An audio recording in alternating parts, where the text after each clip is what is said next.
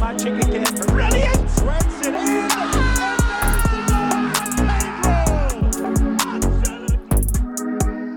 Welcome to another episode of the Plastics Podcast, a show where two wankers try to understand what's going on in the wide world of soccer. You're joined by me, Jacob Burke, my co-host, Blair Lacrosse. Hello. Blair waves. And our producer-in-chief, Maddie Gaylor. What's up? With the mic. Woo woo. Coming off a victory in El Salvador, the U.S. suffer a collapse in Canada with hopes of hyping up for Honduras. The boys and Maddie talk about their reactions to the games, where we think the U.S. is as a team, and some idle January transfer conversation.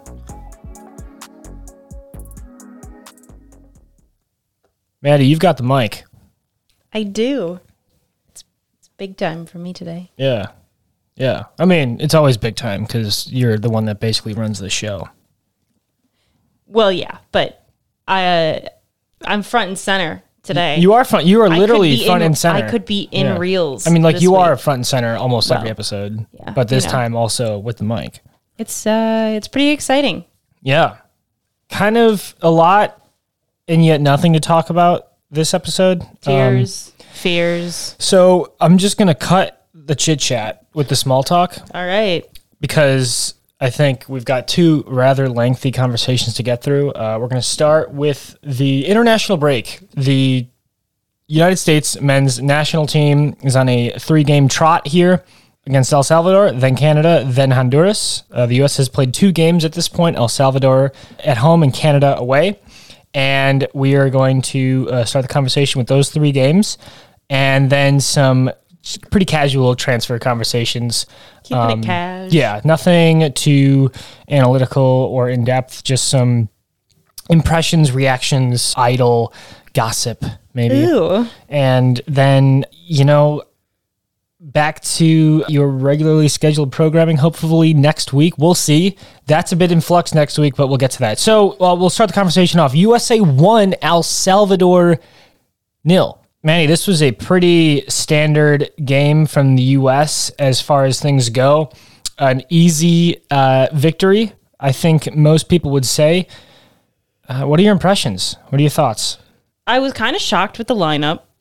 I mean, they put a striker in who I had never even seen play before.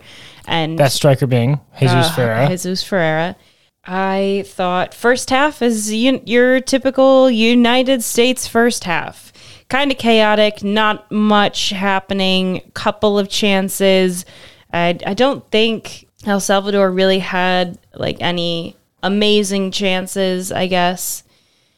But we're a second half team, and we always pull through in the second half, and that's what we hinge all of our hopes and dreams on. And we can talk about more about the second half identity we've seemed to have landed on as a team later. But yeah, you're right. The U.S. definitely looked the superior team here. According to Stats Perform, 2.98 XG against El Salvador's 0.2.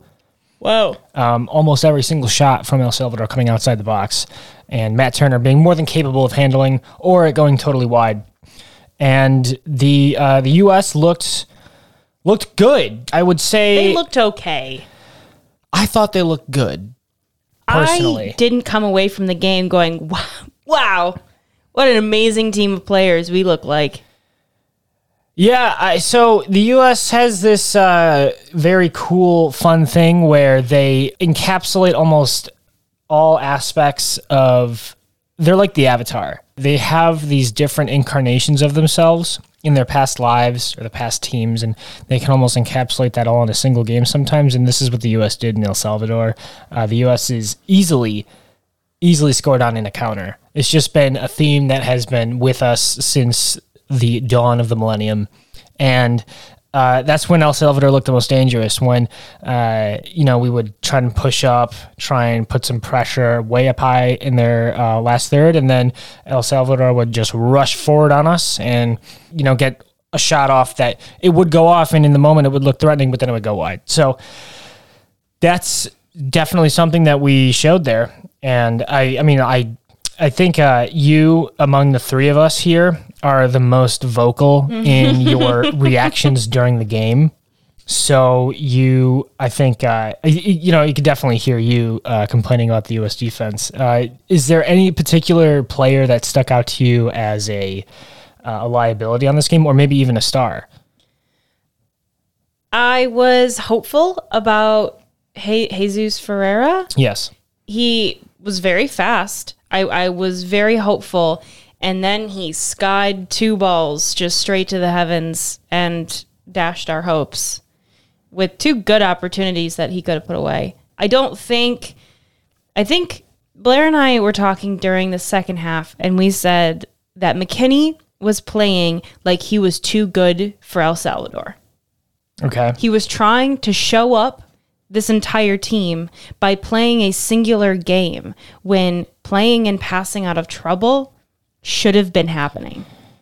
Yeah, so I'm sure you're referring to the point where there's this moment in the game, in the first half, I believe. McKinney's like surrounded by some El Salvadorians, and he does like some fake step overs and tries to, It happened multiple times. Yeah. And you have 10 other players on the field, and they might all not be showing for you, but dribbling straight into trouble to try and get yourself out because you think you can is not the way you should play, and it shows just how much of a team we are not looking like. Maybe taking one too many lessons from his teammate Federico Chiesa, but I hope that, despite McKinney having those moments where he just looks like he's on the practice field trying to impress some bystanders, I think he was the best player on that field in the game. Unfortunately, probably true. Yeah. You say unfortunately, so I want to kind of dive in on this because I thought the U.S. did really well, especially your boy, Walker Zimmerman. Boy. You've been backing Walker Zimmerman since the beginning. I'm a Walker Zimmerman stan and fan. I didn't think you thought Walker Zimmerman had a good game. No, I thought he had a fine game. I thought he had a perfectly fine game. The thing is, with the defense especially, they didn't have a whole lot to do because the U.S. was constantly pressuring El Salvador into the second half of the field. The nice thing about him is he's so tall that during corner kicks, they push him up and aim for him because he is like the perfect target to aim for. He's tall. He can get a decent header. Okay. But yeah, I did think he had a good day, good game. I thought Christian Pulisic didn't in either of these games. Right. And I said, unfortunately, that McKinney was our best player because I really didn't think he was. They didn't play like a team. Against El Salvador. Yeah. So I think. Yeah, I think they played like a pretty good team against El Salvador. I think we're disagreeing on that game, but that's just kind of, I think it's tough because we're talking about this right after the Canada game. Spoiler alert, Canada won against the USA 2-0, and we got to get to that later because I'm trying to isolate just this game. Yep. And it's kind of impossible now that the result has happened. Yep. So, but you liked Zimmerman. He didn't have a lot to do. I thought, obviously, man of the match, Anthony Jedi Robinson, scored the goal, the only goal of that game in the 52nd minute. There's some crazy chaos in the box, and it's either Jesus Ferreira or Timothy Weah tries to do this really wild bicycle kick and totally fluffs it, just kind of kicks it to the side. Anthony pounces on it. Jedi pounces on it and kicks it home to the goal. Great identity piece for the United States team because that's just encapsulates this national team as a whole, pouncing and thriving in the chaos of CONCACAF soccer. And I think it showed, one, Anthony has been on a scoring run. He carries the farm of Fulham FC in the championship to the United States team, and it's just it's great to see the left back just solidify his start here because he was really good. I only have like a couple of criticisms for him, most namely being he tends to pinch too far in the middle when defending, and that kind of lets some of these El Salvadorian forwards get too far and get too much space and get some opportunities. But honestly, minor notes because he had a great game and he really solidified his left back starting spot. Him and Serginho Dest had good games. Let's move on from the defense, though, because we talked about it. I want to talk about both Timothy Weah and Christian Pulisic here. You said Christian Pulisic had a bad game. Do you think he was marked out too much by El Salvador, or he's just been bad as a player overall?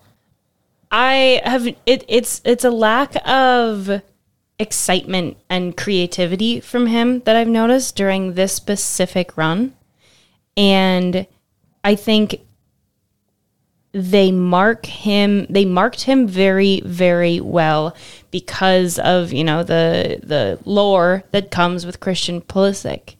And yeah, I always call him the prince that was promised. Maybe that's a bit too much expectation for him, but yes, continue.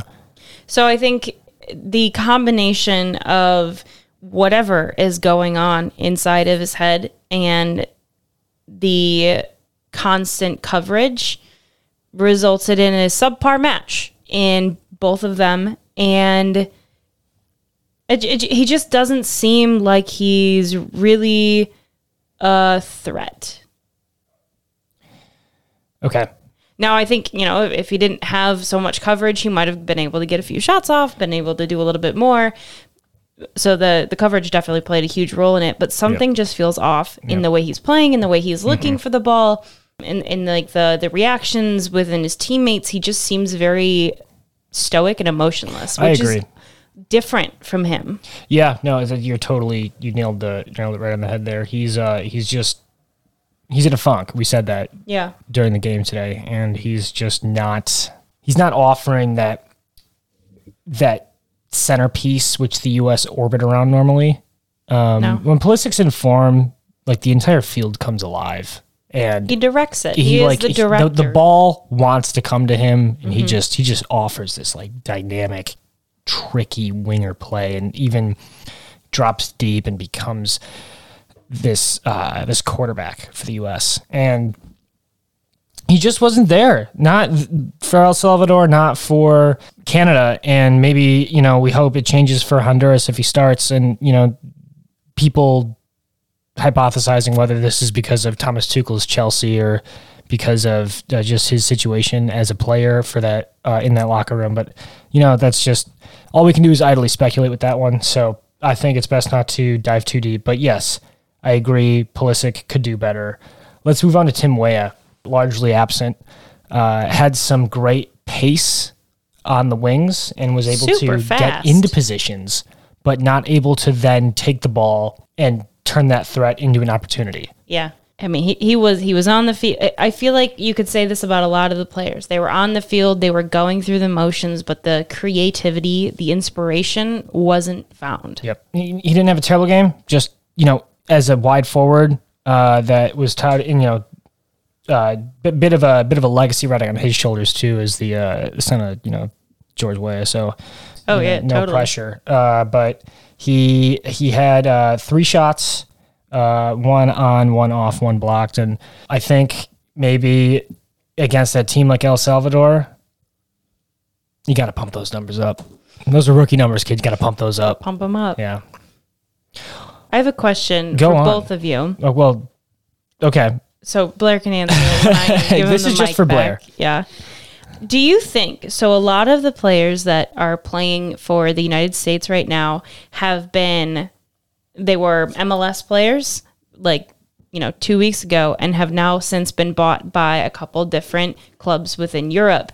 So this is their first time back since starting with the new clubs, and they are learning totally new systems. They are learning totally new ways to play, and to go from MLS to Europe back to the States, 3 different systems of playing, 3 different tactics. Do you think the confusion and the lack of creativity is just because they're purely overwhelmed with the amount that different coaches they have to play for, different tactics that they have to play with? Yeah, I mean, that's a good question because of the transfers, but I was just looking at the starting lineups for both games, and I don't see any MLS 2 European players on the field. I think the only one is Pepe in this case, but he was a sub in both instances. It's tough because I don't know what sort of a lot of this really hinges on what Gregg is telling these guys, and just we aren't there for that. we aren't there to hear that, and we aren't here to see. Let's talk about Christian Pulisic, headliner, big guy for the U.S. He is the he's the poster boy, and so you've got Tuchel, and he was transferred in during the Lampard era, I think. So he's gone from Lampard to Tuchel, and in between that, he's shuffled to Berhalter, right? So 3 systems, but he's done fine. It's not so much it's not so much the tactics, right? Because the players, they're not there to see, they're part of the team. They're not the guy that's looking at the spreadsheet, looking at the heat maps and saying, okay, this is what we got to do differently. They are there to be part of the cog in the machine. And so as long as they can focus on that, they're fine. I think the tactical systems that they're trying to absorb from each respective manager doesn't factor as much into how they're playing. I think it's more of how they are coinciding with each other because, well, this bleeds into the Canada game, and I guess we can transition to that because Maddie has passed the mic over to Blair at this point. But we didn't see any cohesion from the United States men here. Let's move on to Canada 2, the USA 0. Blair, you can answer Maddie's question as well. I think the tactics that we're trying to use as a national team are maybe slightly ill-advised in that I think this is something that requires a lot of time together as a team and a lot of training ground work to get your partnerships right and, get your patterns of play right, like we were talking about during the game. And as a national team, you don't really have that luxury. So if you want to play like nice possession soccer in a 4-3-3, like a Manchester City would or something, you need to have these movements drilled into your brain over like thousands of repetitions of doing the same things with the same teammates over and over again. And you just don't have that luxury as a national team. So I think that what we're doing is really tricky. It's really difficult to do. And like, if you watch how Canada play, their identity is pretty simple. They defend, they're a stout defensive team, and then they counter with their quick forwards. And when they have Alphonso Davies back, they'll be a pretty lethal threat doing that. So I think it's much easier to organize a national team around that kind of identity. If you watch Euros too, teams play a lot of back threes or back fives, depending on how you want to look at it. They play pretty defensive soccer. And I think it's basically just an acknowledgement from these team managers that they kind of have to be cautious in a sense because they don't really get to coach really pretty soccer like a club manager might. So that's my 2 cents.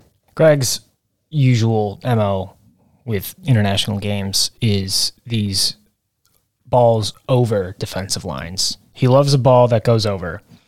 And so you would see this in Canada, especially since we just watched it, and it's fresh in my head that we would try and play it, and the Canadian defense would simply kick it away.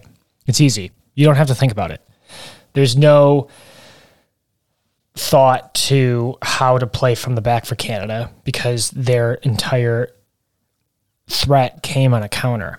You don't really play out of the back on a counter. You just boot it to the first person you see and you keep going, right? And so it's just this mind-numbing, fast-paced, lightning soccer that the U.S. couldn't handle on 2 occasions. One of which, granted, we were down a man because of an injury. In the second, in the first, maybe Matt Turner should have saved Blair.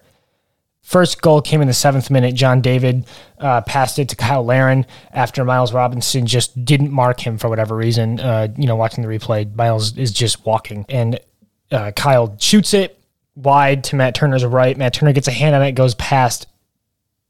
Matt Turner just transferred to Arsenal, and he's going to be the new number 2 there. Mm-hmm. Should he have saved that? I'm going to lay this on a platter. Why did you ask you. it like that? I think he should have saved it, but him transferring to Arsenal, I don't really feel like that has much to do with it, to be honest. So I mostly said that because you're the Arsenal fan, and I wanted to paint it in a personal context for you. It wasn't meant as a dig to Arsenal. I'm sorry. Sure. That was a bad moment from the future Arsenal failure, Matt Turner. Sorry. Yeah, so I think it was a shot that he probably should have saved. Yes, and I'm very disappointed in Matt Turner.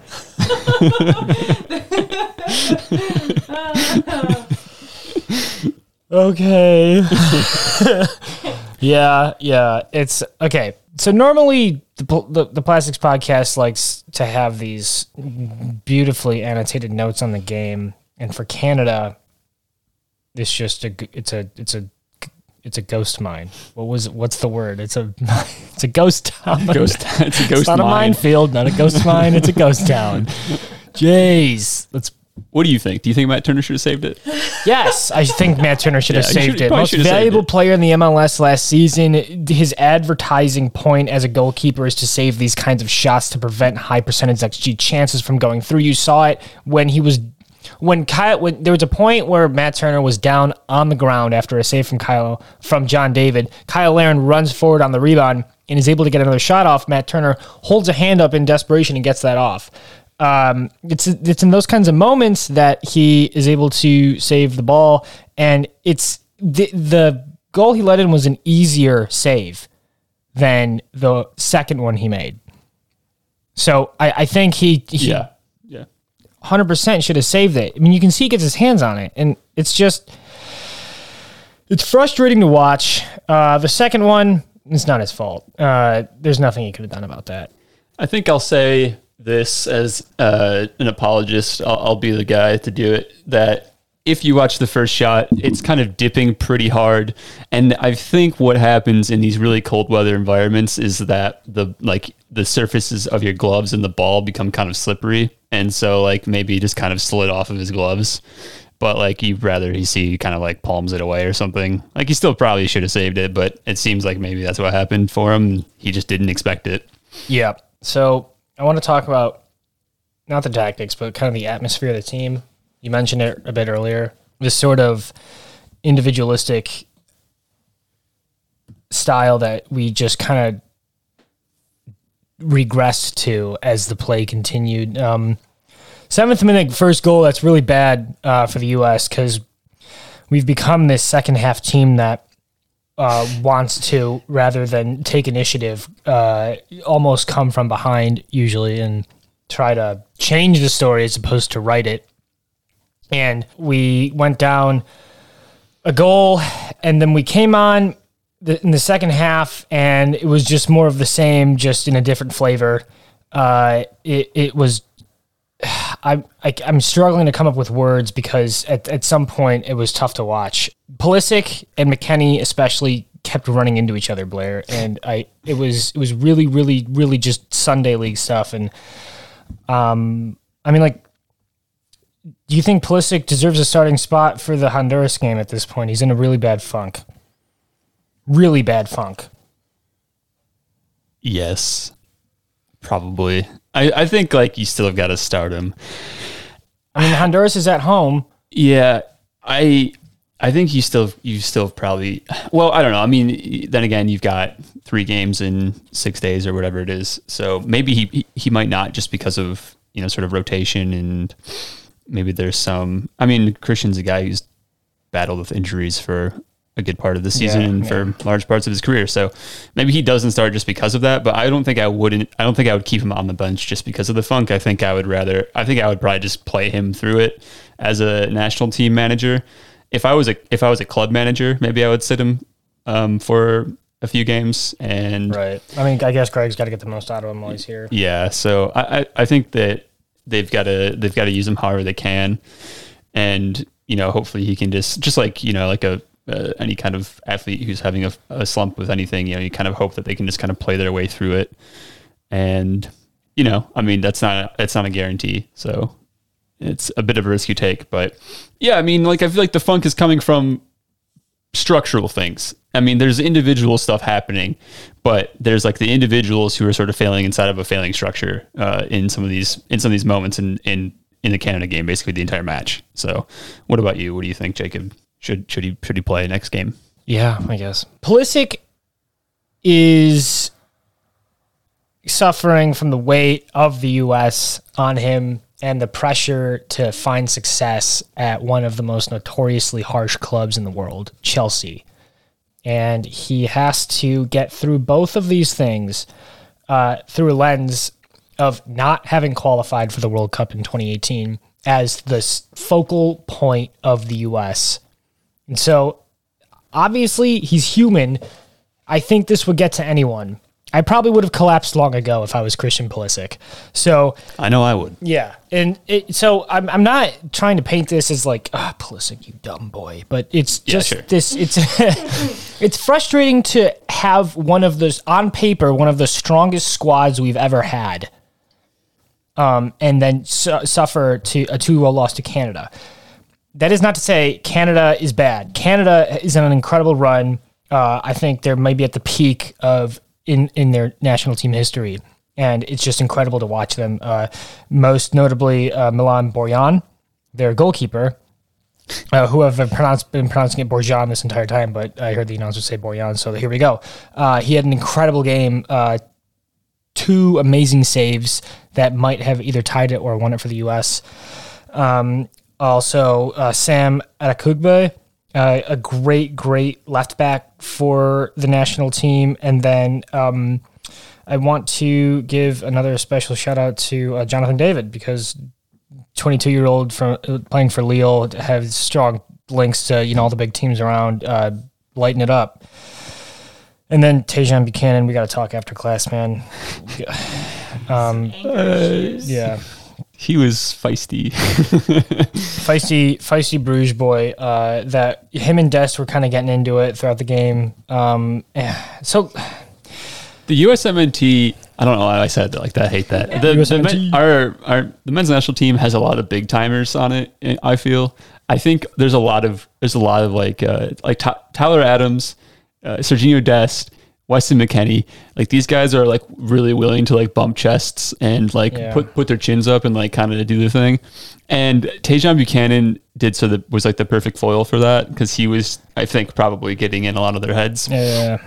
And it seemed like as the game went on and Tajon kept doing his antics, the players became more and more frustrated, and there was a lot more of these players trying to do like the special dribble moves that you try on FIFA and never work. Yeah. Weston McKennie has never struck me as a player who should be doing that. Yeah. That's just not him. He's a good player, but it's like, that's not, it's maybe when he was coming up, and he was just clearly better than everyone else because he was a special talent. But now on the big stage, I don't want, if you're doing that, I want us to be up 3-0. Yeah, exactly. That's the thing, is like we show up to games like we're already up 3-0. Yeah, exactly, because we don't do anything in the first half. Yeah. Anyway, why? Sell me on why. I don't even know if you take a stance on this. Sell me on why you'd start Gyasi Zardes.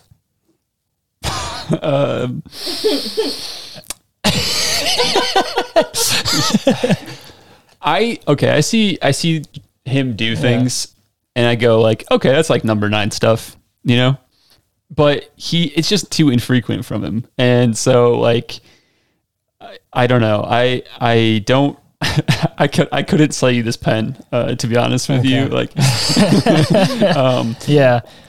And we desperately need the pen. So we do desperately need the pen. Yeah. So I don't know. I don't know. Why is Pepe not playing? I don't know, man. That's weird to me too. I don't know if he was carrying something coming back from Augsburg, or if there was sometimes players coming back from Europe don't play the first game because there's the jet lag and they have to get, kind of, I don't know, whatever, that they're just out of funk. And so they usually wait to play them in like the second or the third game of the break. But Pepe only got his, substitution cameo late in the second half for 20 minutes or whatever it was. So yeah, I don't know. I feel like we kind of missed Jordan P. Folk. He would have been able to counter the Buchanan mind fuck. Yeah, because he plays with them.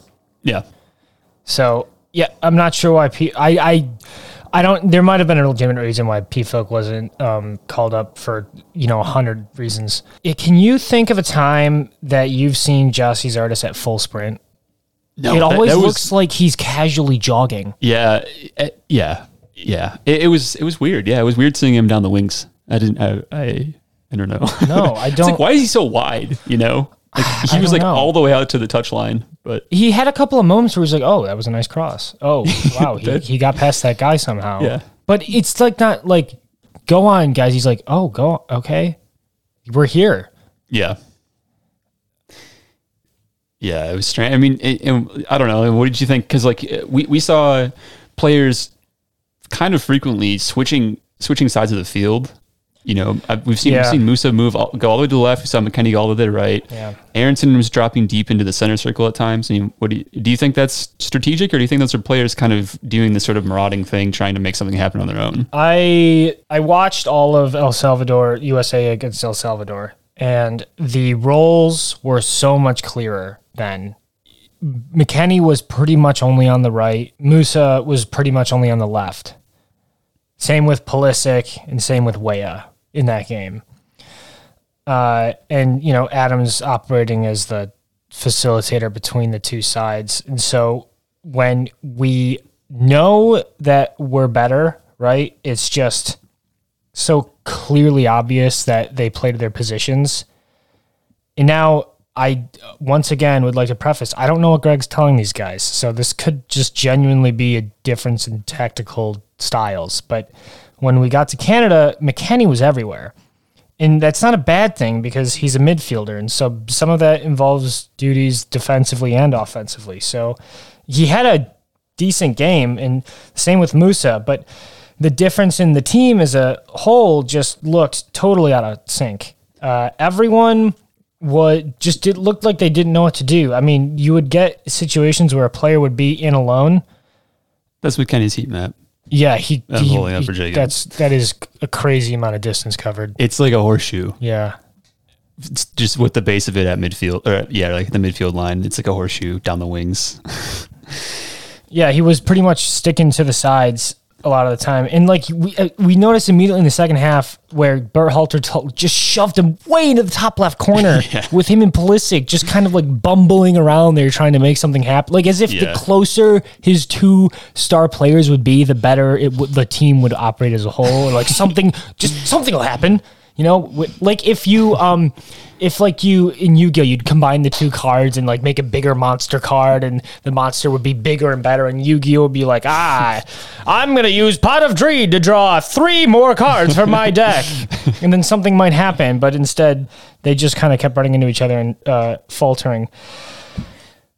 Trying to smash together 2 tritium atoms and see if you can get some electricity out of it. Exactly. It's just, it didn't make a lot of sense. And I think Canada knew that, and they capitalized on it. Yeah. They didn't have to score. Who cares? Yeah, it was like, because that was like my question was like, do you think that that Canada just had a really nice, solid defensive performance, or do you think that there was a structural problem with the U.S. and the way that this conversation is going? I think I know the answer is. Yeah.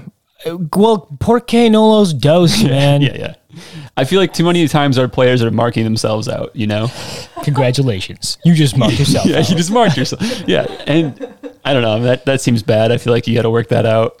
If you're going to have overlaps, you got to make sure you know who the overlapping players are supposed to be. Who's the guy that's supposed to be like cutting inside to operate in like the fourth channel or whatever, and who's supposed to be in the 5th channel. It seemed like we had guys who were just right.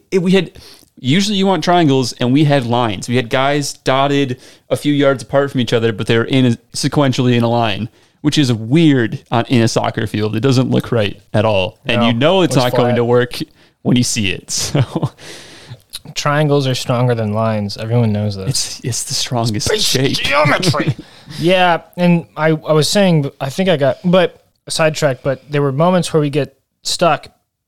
Like a player would get hounded by players, and they try to dribble out of it because no one else was there. Yeah, exactly. Everyone else was like a mile away, and they were all watching, waiting, anticipating something to happen. Maybe Pulisic would,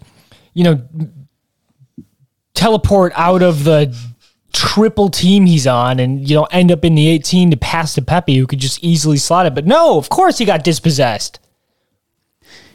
Do you think we have not enough teleporters on our players? Yeah. Do you think we have too many like creators and not enough like end product finishy guys? No, I don't.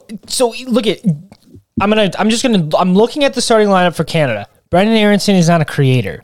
He's a guy that receives it and does something with it, right? He's the runner. Yeah. He's a track star. Guys, these artists, he's definitely not a creator. We all know that one. He's definitely not. Yeah. Pulisic, yes, obviously. McKennie, no. Almost the purest definition of a box-to-box midfielder. But he was operating as a creator this game. Yeah. Why? Who knows? Tyler Adams, CDM, obviously. Musa, attacking midfielder. He needs to be a creator. Anthony Robinson, no, he's playing as a traditional modern fullback. So Serginho Dest, there's a conversation. Chris Richards and Miles Robinson, no, they're center backs. Matt Turner, he did create the first goal indirectly, I guess.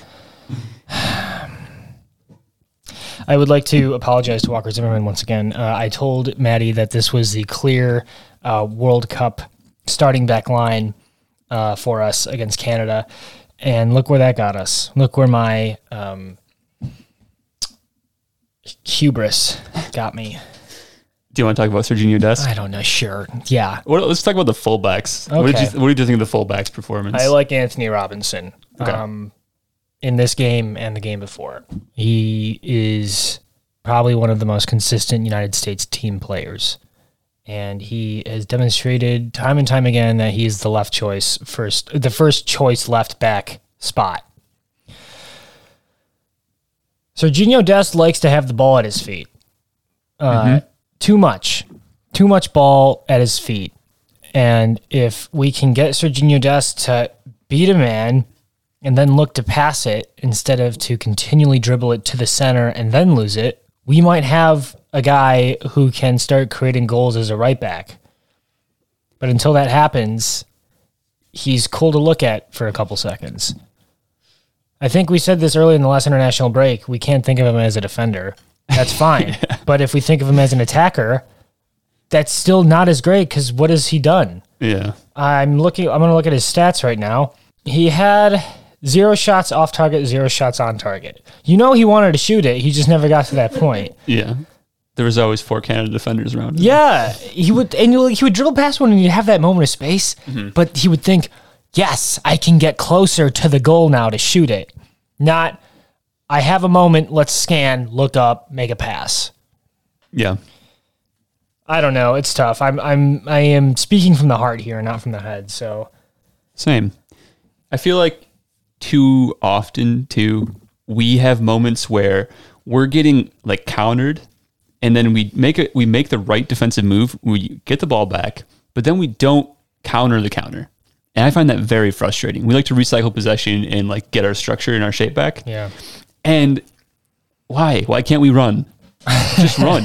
Like we have runners in our team. Like you said, track stars. Yeah, we do. I don't know. I really don't. The press was clear and obvious in El Salvador. Yeah. Against El Salvador, but against Canada, I don't know. I didn't see much of one. Yeah, it seemed like really disjointed. I think the game just broke down. And congratulations to Canada. They are the clear first place team of the group. Yeah. Obviously now, I think it's up to the U.S. to vie for second place with Mexico right now, and I will be happy with a second place finish at this point. 4 games to go, 12 points on the table. Anything kind of felt like it was going to happen. I don't know. Going into it, I was like, I don't know. You asked for a score line. I said 1-0 to the U.S. because I was putting on my homer hat, but kind of felt like this was going to happen, to be honest with you. I thought maybe naively that because Alphonso Davies was out as their giant attacking threat, that the U.S. could deal with the rest of them. Yes, both of them. Yeah, looking at the team sheets going into the game, it was like, okay, that seems okay. Yeah, these artists, okay, sure. Yeah, that's it. That was it. It was it. I was like, Miles Robinson, yes, but that was it. Honestly, I don't know. Maybe if Turner had saved that, this entire conversation would be different. But yeah, could be. Greg's shoes against El Salvador or Greg's shoes against Canada? I don't know. What was he wearing versus El Salvador? I don't remember those. He was wearing some red shoes. Those ones. They won that game, so. Okay. I kind of like the blue ones. I noticed whenever Gregg tried to pass it, you would, instead of relish in that moment, you would turn your head and cry. You get to do that when you're like really good. Okay. But when you're like just kind of at the moment, I don't want antics. I want just clean cut, straight shooting stuff. What if it's just who he is? Yeah. He just can't help it. The essence of Gregg. Yeah, is the behind the back pass with the soccer ball. Yeah. You think he plays basketball a lot? Yeah. Okay. Probably. He probably does. I think his basketball team name is probably called the Essence of Gregg. Essence by Gregg. Yeah. It's his band name. Like anything that you can think of, he just got Essence by Gregg. Yeah. For when the moment calls for it. For when the United States needs you. Essence of Gregg. Give it your essence. I feel like, I don't know. Essence by Gregg. I'm sorry. I just stepped all over you finishing that joke. I'm sorry. I feel like when living in New York, you get a ton of Broadway commercials, but I also feel like we get a lot of those like hypersexual, like cologne and perfume commercials. You're not sure if it's how it feels to chew 5 gum or if it's a cologne commercial, but it's there and you just gotta wait till it's like when you get that weird Apple commercial, but you don't know it's an Apple commercial until the very end. Just the Apple logo pops up and that's it. Yeah, exactly. It's like, I guess I'll remember it, but okay. Yeah. I feel like that's what I'm picturing. Like Gregg Berhalter is like walking in just a pair of jeans and he's like walking down Wall Street or something. Yeah. No, that's a Times Square ad. Just like one of the big screens. It's just Gregg. Yeah, exactly. Yeah. It's the Essence by Gregg. Yeah. Or it's like him holding the ball. It's him mid pass behind the back. Yeah. Yeah. He's shirtless. He's got these joggers and maybe the shoes. Oh yeah, the shoes. Yeah. And then he's got the product. At Gregg Berhalter. Gregg, man, if you need a line of cologne for sports guys, or is it an activewear cologne? Are those the things? Activewear cologne. You know, you get like It is now. I know playing basketball in high school that there were certain players that we'd play against that smelled like shit. So I don't know what product they were using, but it worked, man. You did not want to be like bumping into them in the paint or anything. It was like nasty. They're always so sweaty. You know, your BO as a teenager, it's just off the charts. It's awful. Crazy. It's awful. I don't know. Your body's like working extra hard to grow, and so therefore you're gonna have to smell like shit for a few years, son. Are you excreting mold? Like what is happening? Okay.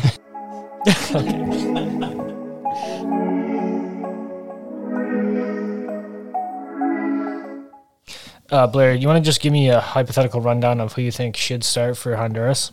Yeah. I'm going to tell you one thing. What's up? Won't be Gazzy's artist. Let's go Pepe. Nail it on right now.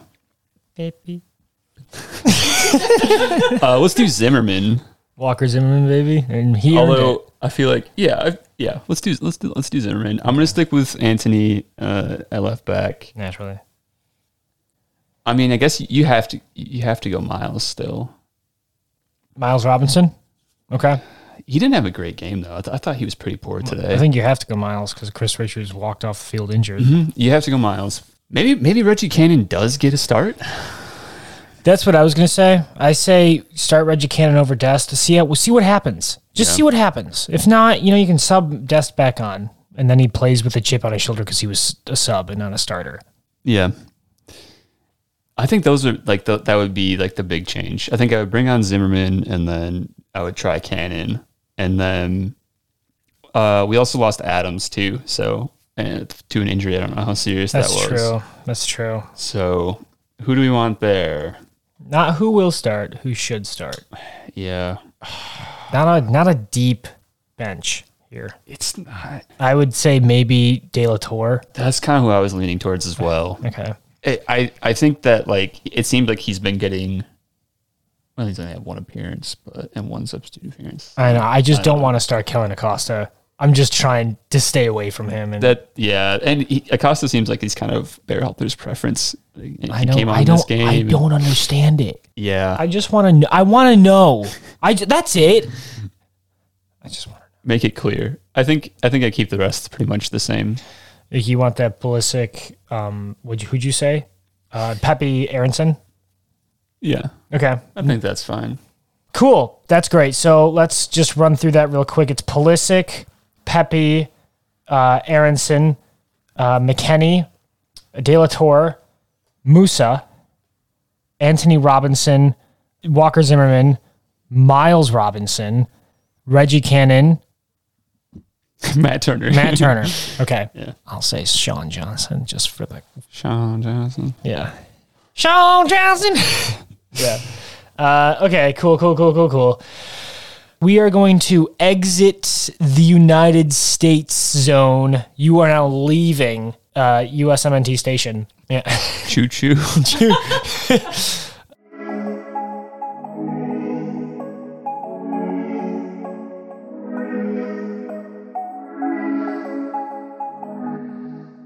Big news in the transfer world. Big news, some big players. Dejan Kulusevski to Tottenham Hotspur. Those Tottenham boys are back at it again.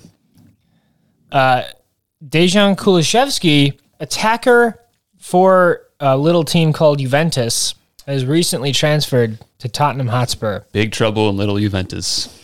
Yes, and this is actually a pretty, in my opinion, big move for Tottenham fairly quickly, given the events that contextualize this. But I watch Juventus fairly frequently. Dejan sometimes gets a start.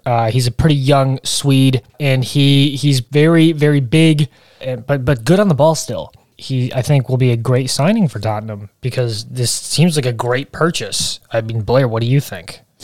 Yeah, young player, going to be motivated. Interesting move from Tottenham because it seemed like they needed wingbacks this window. Mm-hmm. So not sure what the plan will be for him. I don't think they'll be using that wingback, but hey, crazier things have happened. Everything I've heard about him, because he's had some links to Arsenal, is that he's like a pretty high motor player. And just looking at his FPREF, the green bars, if you will, he's like pretty high in the percentiles for pressures and tackles. And I feel like that'll fit pretty well in a Conte system. I imagine that Conte will be getting a lot out of him. So I don't know. I think he's a interesting player, and probably will fit into that team fairly well. So good move, in my opinion. Buy young talent. That's a good way of going about things. Blair with that cool green bar analysis, as we call it here in the studio. Yeah. It's got the green bars popping. Conte is kind of that cool coach you want for a young high motor player, isn't it? It's like the perfect guy you want tutoring or, mentoring that sort of stylistic play. It's interesting from Spurs because they are also getting Bentancur, who's a midfielder for Juventus. Wait, they're getting Bentancur? Yeah, is that Bentancur? Are they really? When did that so. happen? Is that official? Let me double check. I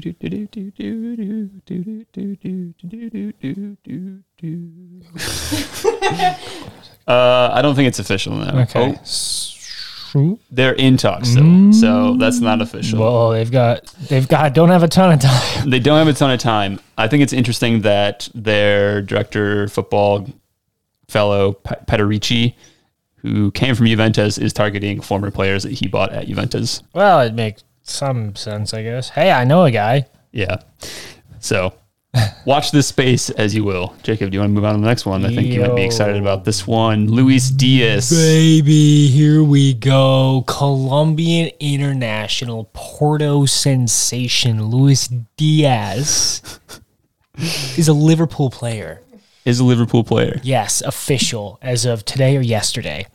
Can't remember, doesn't matter. You know why? He's going to fucking light up the league, dude. Luis Fernando Diaz. Saw a cool highlight reel of him because I don't watch Porto. Sorry. You don't watch porno? Porto. This highlight reel is kind of looking like porno. No, he is.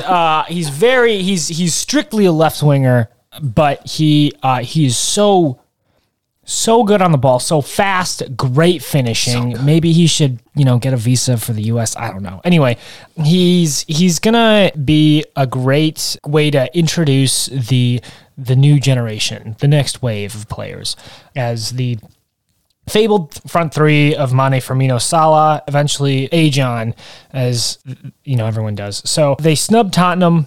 I believe, but they had been scouting him for some time, so I don't think it's a snub so much as we've been looking at you for a while, and here's our offer. And then Luis Diaz was like, oh, great, I would prefer Liverpool over Tottenham, because who wouldn't? And then they signed him for about 50 million pounds, I want to say.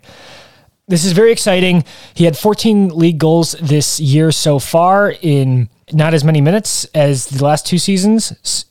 He exploded this year. I think he had 6 goals the season before and 6 the season before that. So he's really improved. He's 25. 25. He was born in 97. And he's just really, really fun to watch. If you just, there's like a 8-minute highlight reel or something on YouTube, and he's just so good. So good. How many times did you watch it? It doesn't matter how many times I watched it.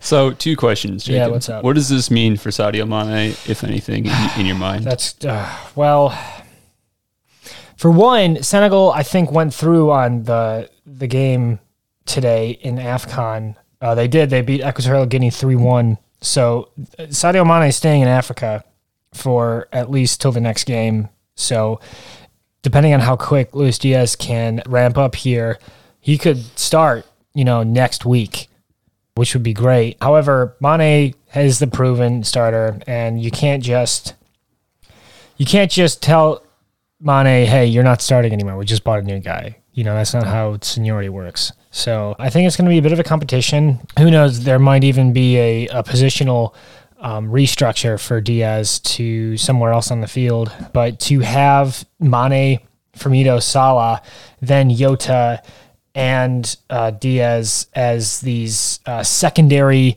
offensive players is great. And then to have Origi and Minamino as the cup guys, I think that's really, really good from Liverpool. Great signing, in my opinion, as a non-biased member of this podcast towards Liverpool. I don't know. I'm really excited about this. Liverpool, this is totally not part of their normal operating procedure. They do not sign players in January. Mm-hmm. So this was surprising to me when I saw the headline about a week ago that Liverpool were, I think the headlines were saying gazumping Tottenham. Yep. It's very English. And so it was just very surprising to see. I really didn't think anything of it until, everyone was saying this is basically done, which, it's great. I'm very happy. Let's move on. I've just been Callum Chambers, Aston Villa, Blair. Yeah. Big moves. Yeah, I wanted to get this one because that's kind of like a move away from Arsenal. So what's the deal there? Aston Villa have been making just plays. Dude, I kind of worry about them, to be honest with you. I feel like they're very much towing the line between having good, useful squad depth and squad bloat. Okay. So I think Aston Villa need to be careful because before too long, they're going to need a bigger belt. Anyway, Callum Chambers. How much do you think their owner's worth? Something in the billions. I'm going to go like $9 billion. Wild guess, don't even know who it is. I mean, you're pretty much bang on. So it's I just pulled the number out. Yeah, let me get the Aston Villa is owned by 2 people, Nassaf Sawiris and Wesley Edens, for a total of $9.9 billion US. Okay. My concern is less not with Villa's money. Oh. But more with, because their owners are rich. Yeah. It's just more with like how big of a squad they're carrying. So like I feel like what Arsenal have done in this window is sell every player we have. And part of the problem with the team was that we had too many players. So that was creating some issues and preventing us to do things in the windows in previous summers. But that's not what we're talking about. We're talking about Callum Chambers, who came from Arsenal, has had a bit of a journeyman's career with Arsenal to date. He was an academy kid, though, right? Yes. Okay. And he had a loan spell, I believe, with Fulham, where he played like a defensive midfield position. He's played at right back for us. He's played at center back for us. Kind of another one of those guys who never really, had like a super nailed on position with the club, kind of like Smith Rowe. Had some bright spells, had some pretty poor performances. This one's kind of random, though. It came out of nowhere. There was like not even a single inkling that this was going to take place, this sale. So I think it took a lot of Arsenal fans off guard, but I'm not like super sad to see him go. Good for Villa, I guess. You've got some more depth at maybe a few positions with Chambers, but So you weren't particularly attached to this player. Is he not like a fan? no, I think the fans liked him. I mean, I liked him as a player, but I didn't think he was like super great. Maybe somebody who I would have preferred to have as our left back or right back option over Cedric. Okay, that's not saying much. No, it's not. Okay. No, it's not.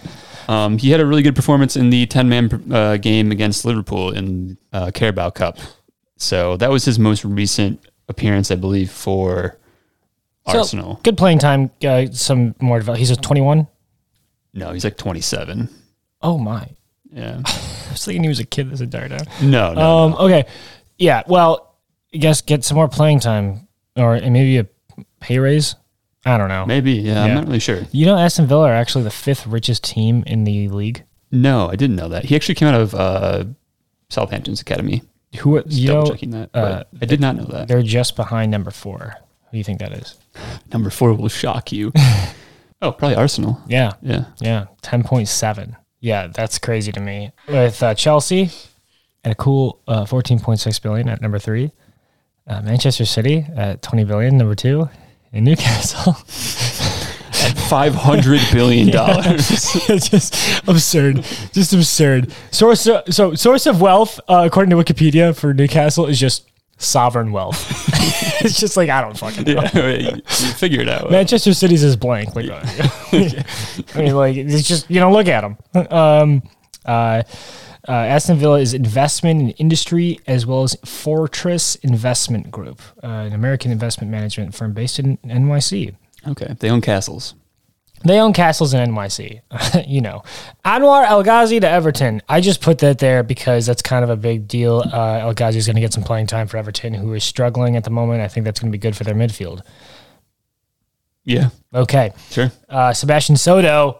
I'm taking that before the big international transfers because he's an American player from at Norwich, but he's on loan at Livingston, which not Sean.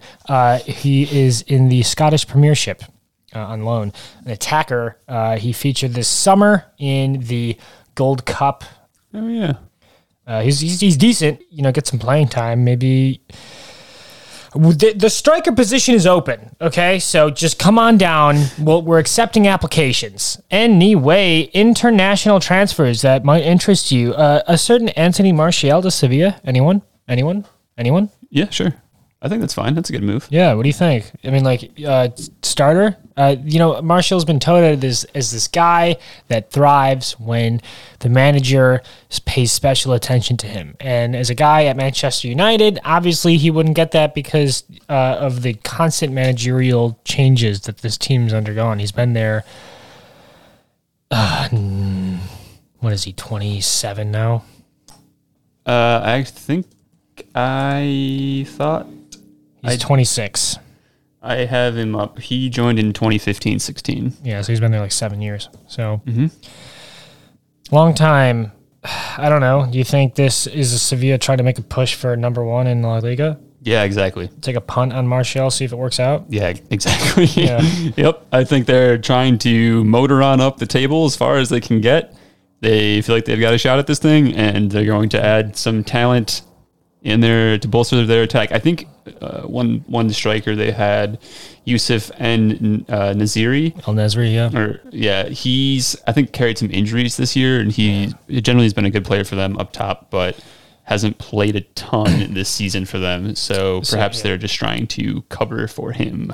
Same with Munir Al Hadidi. He is a Moroccan international. Plays for he's in the was in the AFCON. Did Morocco go out? Yeah.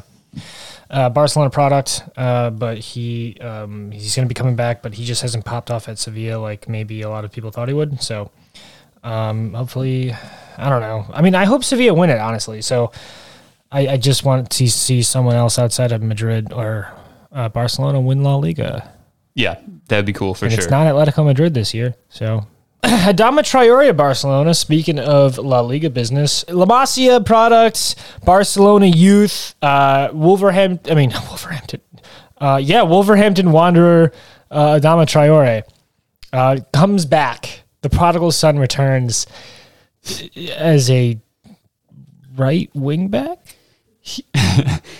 Adama Traore truly had like the superhero return where he left like kind of a skinny-ish kid. Yeah, he went away for summer camp one day. Yeah. And he came back a man. Yeah, he went and did his mountaintop training and he came back and now he's just... I'm a man, built. mama. I crush people between my thighs now. Yeah, so, Adama Traore truly has done the superhero plot line. I take baths in hot oil.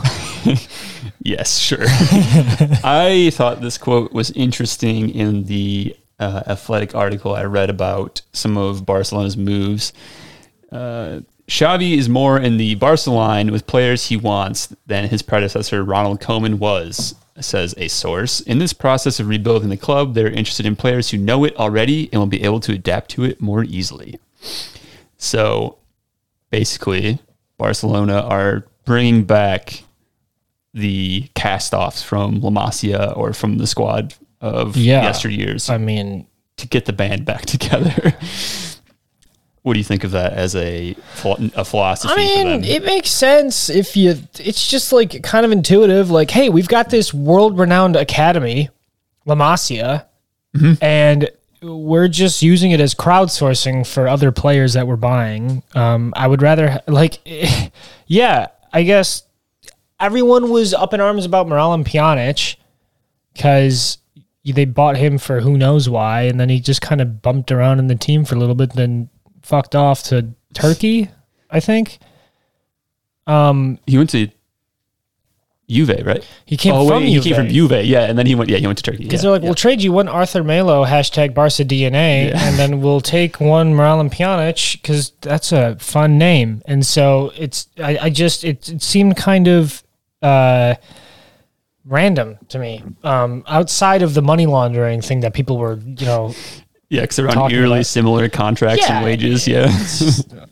Besides that, because I'm not a big crime syndicate boss, so I don't really know much about that. But it just seems like Barca were signing big names because we need people around Messi to win it all.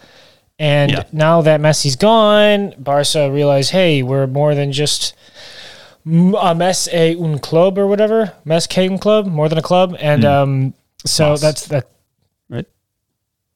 I don't know. It's their saying. It's like painted on the bleachers in their stadium, and they're more than a club, more than Messi. So obviously they're getting back to their La Masia roots to create this inspired Cruyffian club that will obviously live beyond the players. So yes, good for them. Here's a question. Yeah, or a request. Can you describe in one sentence the traditional Barcelona way of playing soccer? Yeah, circa what? Like the most recent iteration of tiki-taka? Tiki-taka, yeah. Wait, you mean like what Pep... When they're talking about getting back to Barcelona DNA. Yeah. What is that? What is their style? So you talked about triangles.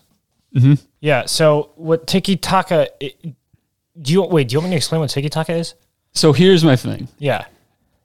I was thinking about tiki-taka, and I was thinking about Adama Traore. Okay.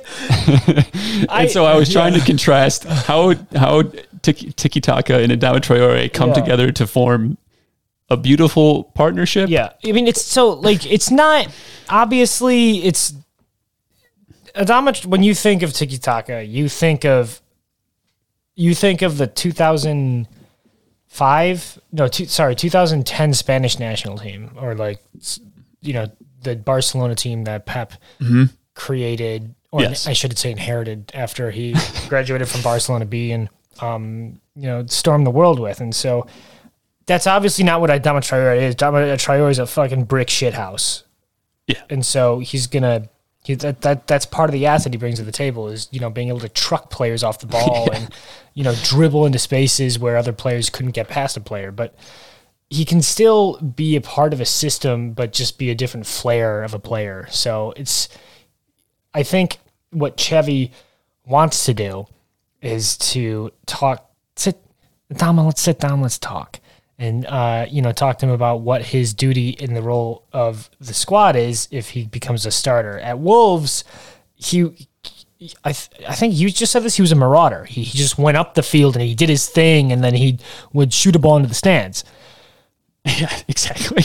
I'm not the player that Chevy was. I don't have the brain that Chevy does. I don't have any coaching experience. But as someone who sits and watches a lot of soccer as a layman, I would just tell Adama, you pass, you dribble, you don't shoot. Mm-hmm. You don't even cross. Yeah. So you take the ball, you drive with it, and you lay it off to someone just as a start. Once we get a system down, this will work great. Xavi has only been in the job for what?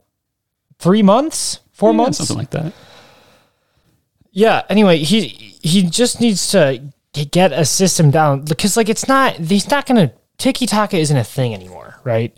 Because it was a style of play that evolved in the soccer world and took it by storm and was incredibly, wildly successful, so everyone adopted it. So now it's just about how we move around the ball now. And I think we talked about how Xavi operated in Qatar with the Qatar Stars. What was the team he had? It was Al Sadd. Al Sadd, yeah. And so he's going to design the team that way. Yeah, he's going to design around the team like that. It's not, yeah, I think you are right that Barcelona style football is more of a buzzword at this point, but Xavi is inherently a Barcelona player. He was their number 6 for years. Yeah, and so that was what I was saying, was maybe when they hired Xavi is going to try to build Barcelona in the image of the teams he was on for Barcelona. And then I was trying to picture Adama being I mean, you've got gruff figures, right, that do it. I mean, Carlos Puyol is one of the bigger ones that he was just this hulk of a center back who had this long hair and he was no nonsense and he was, just really gruff, and that's, Adama's a midfielder or a offensive player. Yeah, he's something. He's a flex position. He's a guy. Yeah.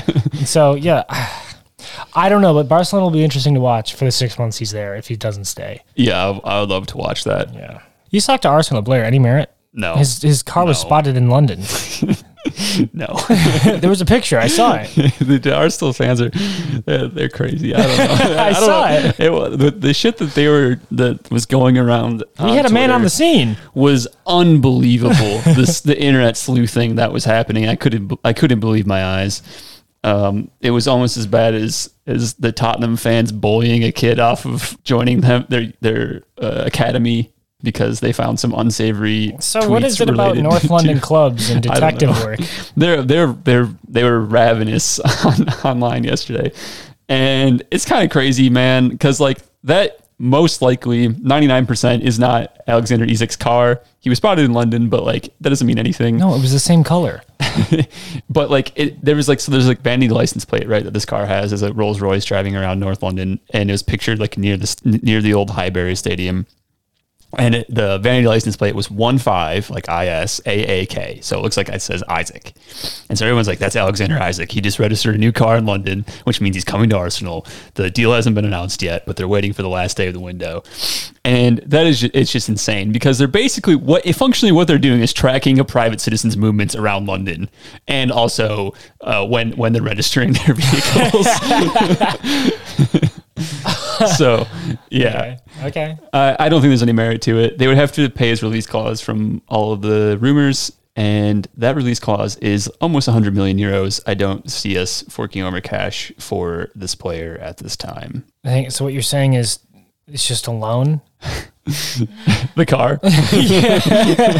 Okay, so Isak, that's not. I genuinely didn't know that was a vanity plate thing that was going on. Yeah, it was just someone's car vanity, they had a custom license plate, That shows you that you shouldn't just read the headlines, kids. You should actually read the article, and maybe you'll learn something. That's 90% of my research. Anyway, Donny van de Beek to maybe Everton or maybe Crystal Palace for a 6-month loan spell away from Manchester United. Thoughts, opinions, stances, Blair, is this... Will Donnie Van de Beek play more than 0 minutes, 30 seconds? How long has he played at... How many minutes has he gotten at Manchester United? Do you want to take a bet on over-under? Yeah, because you can access this. Let me set it at over-under. Let me set it at 120 minutes. For the Premier League or for this season? All games. Let's say Premier League. Gotta be under. Okay, and then do you want to do one for all competitions? Yeah, I would say it's crazy that I have to consider this. I would say under as well. In the Premier League this season, he's played 75 minutes. Oh, I'm screwed then. He's totally. But he's played 204 Champions League minutes. So he's played more Champions League minutes than Premier League minutes? Yeah. He has 8 Premier League matches played in 75 minutes. 30-second intervals, man. Oh, yeah. That's crazy. That's crazy to me. Okay. Personally, I think he would be a great signing for Everton. I think Crystal Palace don't need him. Yeah. Yep. Agreed. Cool. Speaking of Arsenal rumors, I'm just spitballing here. Pierre-Emerick Aubameyang to Barcelona. Yes. So we were just talking about Barcelona DNA.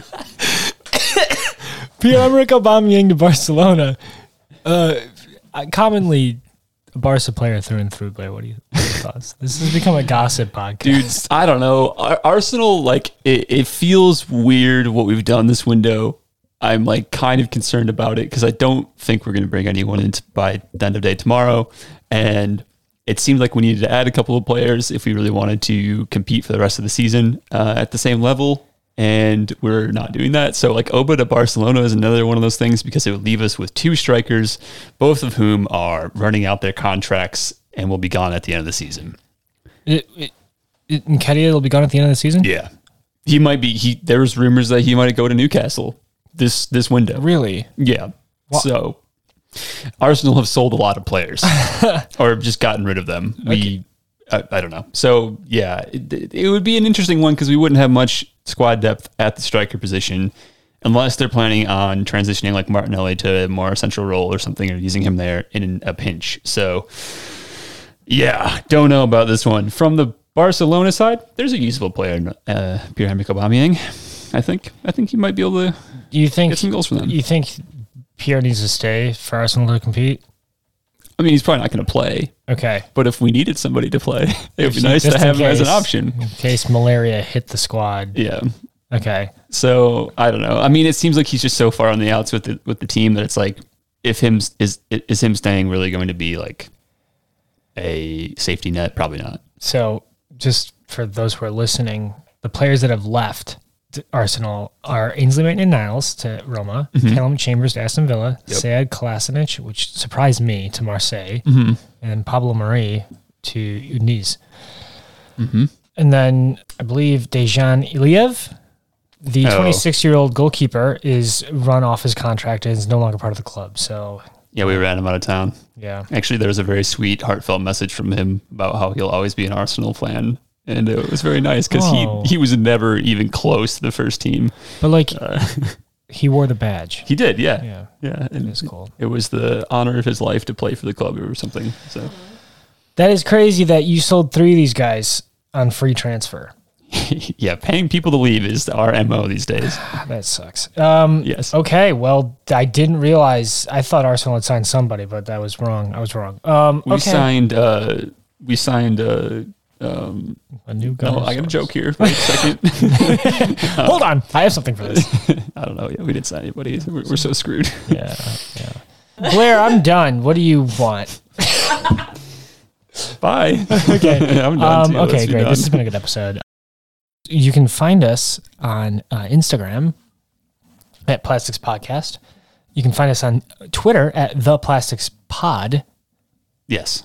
And then you can email us any questions you may have at plasticspodcontact@gmail.com. Okay, Blair, do you have anything to add? Close with thoughts. Congratulations to the city of Cincinnati. You did it. Did they win? They won in overtime. we had to miss a great game, a great AFC Championship game with the Cincinnati Bengals Chiefs. Yeah. Congratulations. Congratulations to Cincinnati. Yeah. All roads lead to Ohio. Let's go Rams. Okay. That's yes. Thanks, Blair. Thanks, Thank you, Jacob. Maddie. Thanks, me. We will see you all On the flippity flop. on the see you on the flippity flop warehouse.